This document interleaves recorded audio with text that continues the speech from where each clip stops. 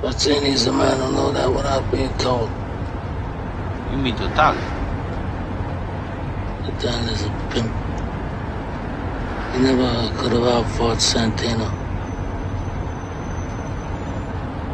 But I didn't know until this day that it was Bazzini all along. We're going to use that instructive moment to better understand what is going on with silver in the BRICS part of the world.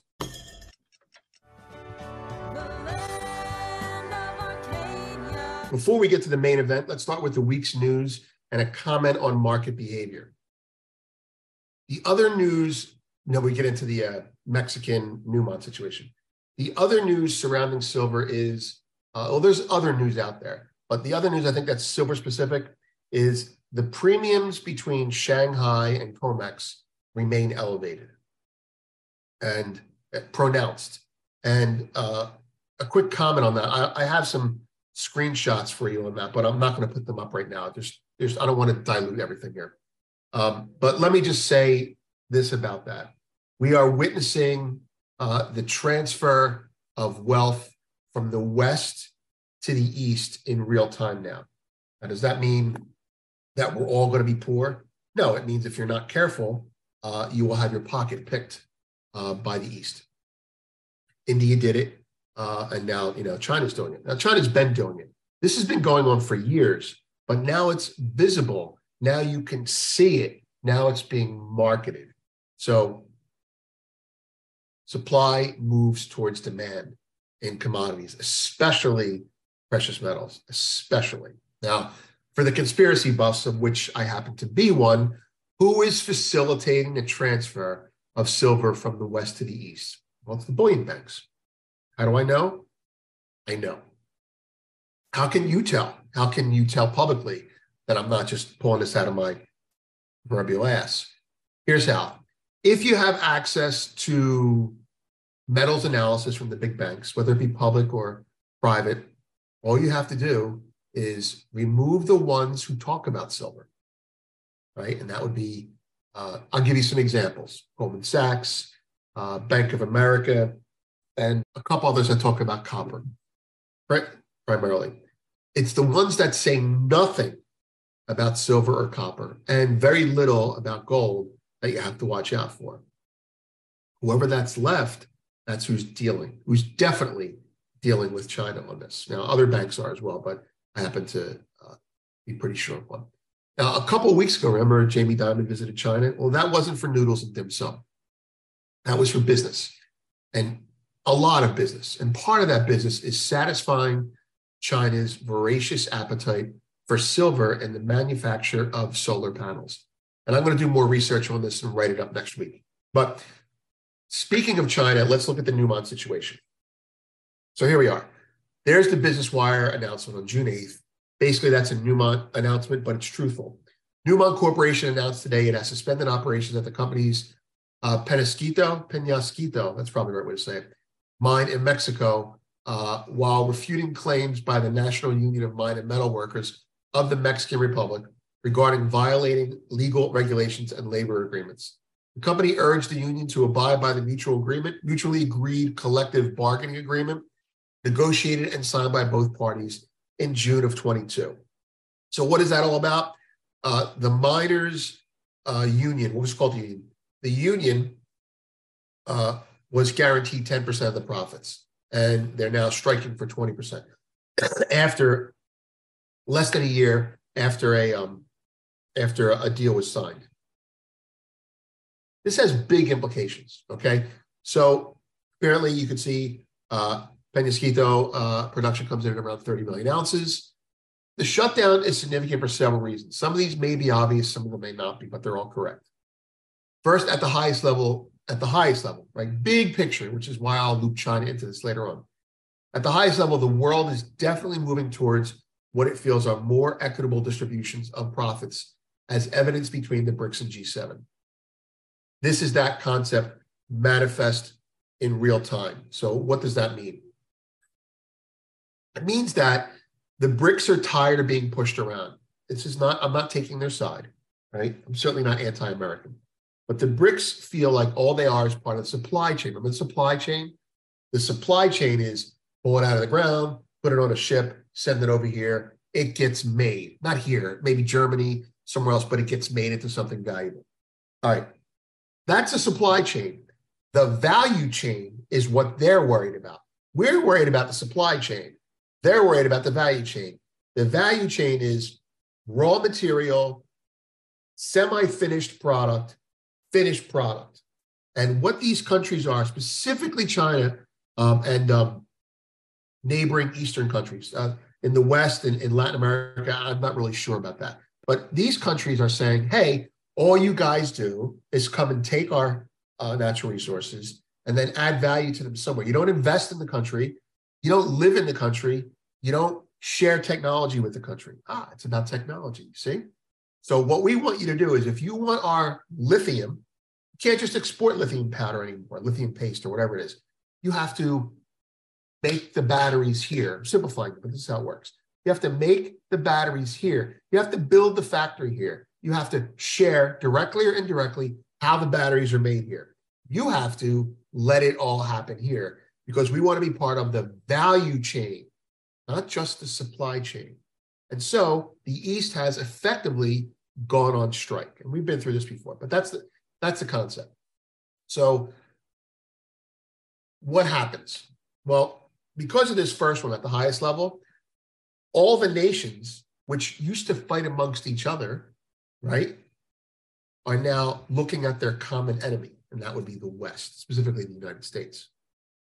And so that's where the sanctions came in. That's where the heavy-handed confiscation of reserves of Russia came in, and they all said, you know what, this is not worth it anymore. So they've made deals with themselves. So at the highest level, when you have several nations who are all unhappy with the boss in this case being the US or Vito Corleone, they're unhappy with him, they all want a better deal, but no one is confident enough in their partners or situation to step out and insist on one, right? And what happened 2-3 months ago? Ghana stepped out. Why did Ghana step out? Who's Ghana? I mean, it's a big country, mind you. It's also a big gold producer, but they're not a big player. Well, they're front. They were enticed to do it by a bigger player because that bigger player is saying, we'll provide you with, we'll take the gold if you want to buy fuel oil with it. Just to recall, Ghana said, we'll take fuel oil, usable oil, diesel, in return for gold directly. No dollars are needed. And so they had someone who wanted to do that. So that someone didn't come out and say, hi, we're going to do that. They made Ghana do it. So Ghana does it. And the pushback from the US is, there is none. Now you move to Mexico. Now, Latin American countries are, even the capitalist ones, are very socialist and democracy, capitalist environment. So when you're talking about the workers and the union, you're talking about a wing of the government. You're talking about a big governmental influence back and forth there. So striking, again, we're still at the higher level. We're coming down to countries now. Striking in a Latin American country is the government saying, we're renegotiating. They gave them permission to strike. And then after that, there's going to be, this is a soft nationalization. You want to use our metal, you've got to pay us more. Start with the workers. We'll cut a deal behind the scenes. Either you do these things or you don't get access to the metal. It's a soft nationalization. Okay, so that brings us to the second bullet there. Second, and more industry-focused countries are moving to nationalize natural resources as mercantilism takes hold to various degrees. Mercantilism, I talk about it all the time, but I use it as a catch-all now. Mercantilism basically means trade sanctions, divisions, restrictions, reduction in globalization, right? One can see it in oil, metals, lithium, and from Europe to China. Okay. Finally, and this is where it comes down to silver specifically and more tactically, while this strike may not work, it only entices others to follow suit, especially in countries nationalizing and negotiating with the G7 for better deals in general, which, by the way, that includes everyone in the BRICS. Everyone in the BRICS, the whole BRICS deal, whether it succeeds or not, is irrelevant. If it succeeds, the West is screwed. If it doesn't succeed, it's because the West gave in. It's a big negotiation for trade. Okay, so focusing on silver, Mexico is saying, we've got silver, you want silver, your companies are coming here and taking silver out of our ground. That's no longer the case. Now, they could say we want solar panels made in Mexico, but they're not. That's probably because of their relationship with China. They're just basically saying pay us more money. So Mexico wants more money, and China wants access to proprietary information. What do you want out of it from our metal? And that's what each country, what do you want? I want more cashews. That's what you're negotiating with. Okay, so what's going to happen? The cost of production will go up if the country lets you have it. These costs will be passed through to the West as true price discovery takes hold. Now, what do I mean by that? Because of the dollar's dominance, and because of those few banks that are able to cross internationally, the price of things here is lower than the price of things there. That's how it works. That's market structure. And as the BRICS unite and say, we want more money, that's what they want. They want more money. And they're either going to get it by destroying the dollar, which is kind of doing it to itself, or they're going to say, I want my unions to be paid more. I want factories to be built here. I want access to your technology. I want donations. I mean, this is how you do it. This is how you do it. This is how you renegotiate global deals. And that's what's going on right now. So, which brings us to Newmont and Mexico and China. I'll give you a couple points of reference, right? They want to be part of the value chain. All these countries do. Ghana successfully negotiates with Newmont for gold sales to be directly to the government. Now, you think Ghana has the balls to do that? No, Ghana's Tatalia. Barzini put them up to it. Barzini, in this case, could be Russia. Maybe Russia is giving their fuel oil to them. Hard to say, right? All right, now, March 24th of this year, Mexico has not made a formal application to join BRICS as of yet, but they pretty much have done it. They pretty much said, we want to be part of it. And you have to look at that as another negotiation. Maybe they're not going to formally join. That would be too embarrassing to Biden. But they're negotiating. Like, we want the U.S. to recut whatever it is, NAFTA, whatever the deal is now. They want that recut. They want to be they want to be paid more cash, right? Or be a bigger part of the value chain. Now, China wants to be part of the value chain. Okay, so, but the point is, it doesn't matter. Now, the cost of production will go up. So there you have it. I'll give you a little historical perspective. When I started trading was in the mid-90s. And on occasion, there were strikes in South Africa. And it was the whole apartheid thing. And when there was a strike in South Africa, gold would spike. I was new. I was in silver and gold at the time, but gold would behave more because of South Africa. But both would rally. And I'd say, I was very new. And I was like, oh, look at that. There's a strike. They can't get the gold from here to there. There's demand for it. It's a problem. And the older guys would say to me, don't worry about it. And I go, why? He goes, because, and they would say to me, because they're going to find gold to lease out. Key, they're going to find gold to lease out. Because gold isn't consumed, he said to me. They'll just find someone else's gold and borrow it until the strike is over. And I said, well, I was in silver. What about silver? He goes, well, if this happened in silver, it's not something you can just lend easily. I mean, you can, there's plenty of it up there, but it's not something you can lend when there's industrial demand. There's industrial demand, it needs to be used, kind of like oil. So a silver strike is more beneficial to price than a gold strike. And then, of course, I'm sucking this guy's brain dry. And I say, well, how does this work? He goes, well, first of all, the unions don't matter, the strikes don't matter since the Reagan, when Reagan broke the air traffic controllers. All union negotiations are weak. And during the apartheid stuff, the South African unions were weakening as well.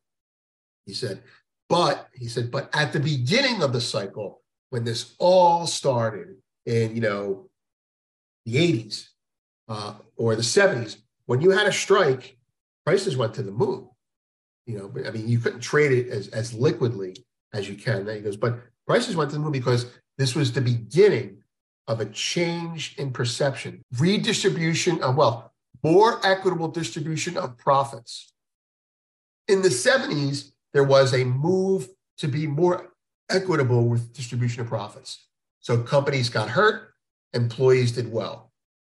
And in doing that, it wasn't about silver, but that cycle started in the 70s. And it wasn't until 88, mid-90s, when the unions were completely crushed. Now, you're having this cycle start again. Labor is asserting itself. But we're not talking about labor that's striking to build cars. We're not talking about labor that's striking because unfair to, whales or something like that.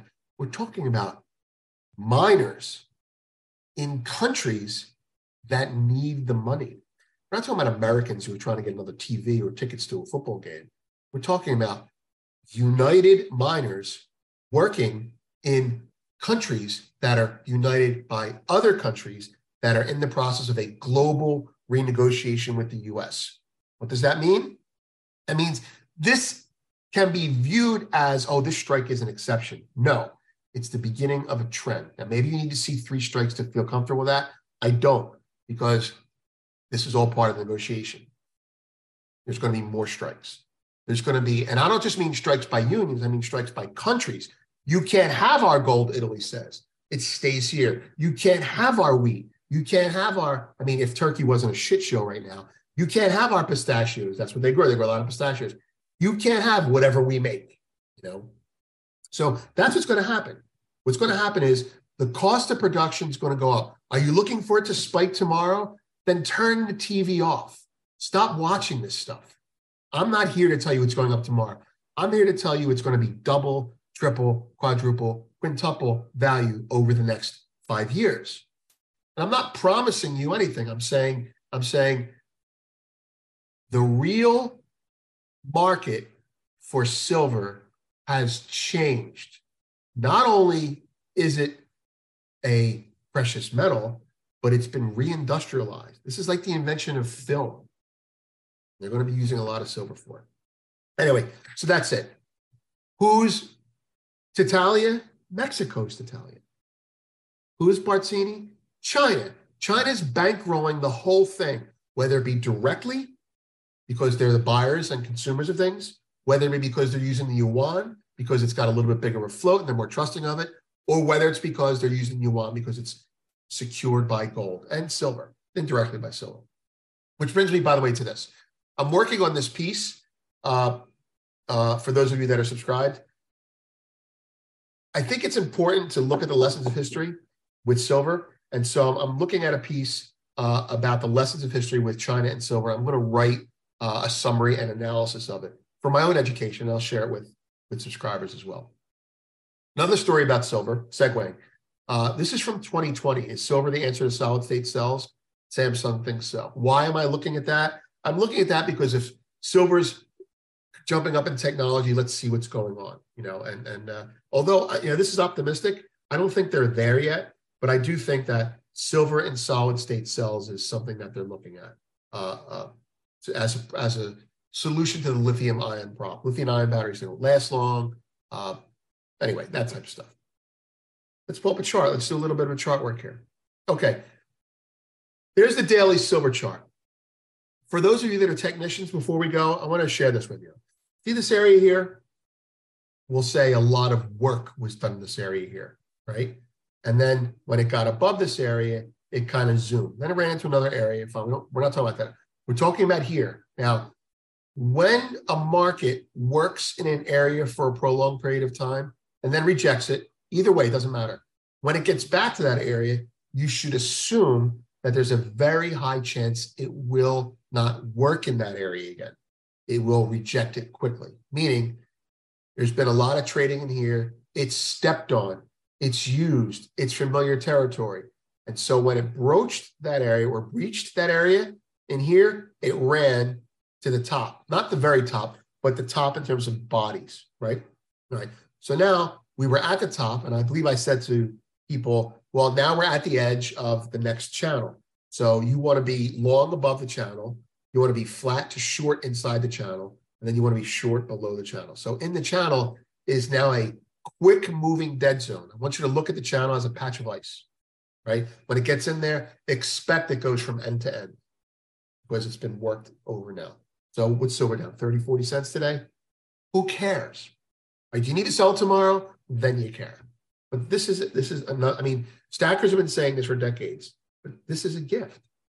So on that note, I want to let you know that, I bought a brick a month ago, and I'm in the market for another one. Now, I haven't put a bid in yet. I'm hoping, this is crazy, right? But I mean it. I'm hoping that silver goes below this channel. Why? Because China's buying. They're not going to stop buying until the arbitrage between Shanghai and COMEX is gone. That silver is going to keep rolling east, rolling east. Why? Because countries are going on strike in terms of their silver production. So I don't care what the price is. I know it's going to be higher. And that's the way it is. I'm Vince. This has been the Arcadia Economics Silver Fix. And I wish you all a great day. And as a service to Arcadia community, Chris has again sponsored its subscribers for 2 weeks free gold fix. No credit card needed. Just sign up for the free version. Chris and I will take care of the rest. So that's it. Have a great day.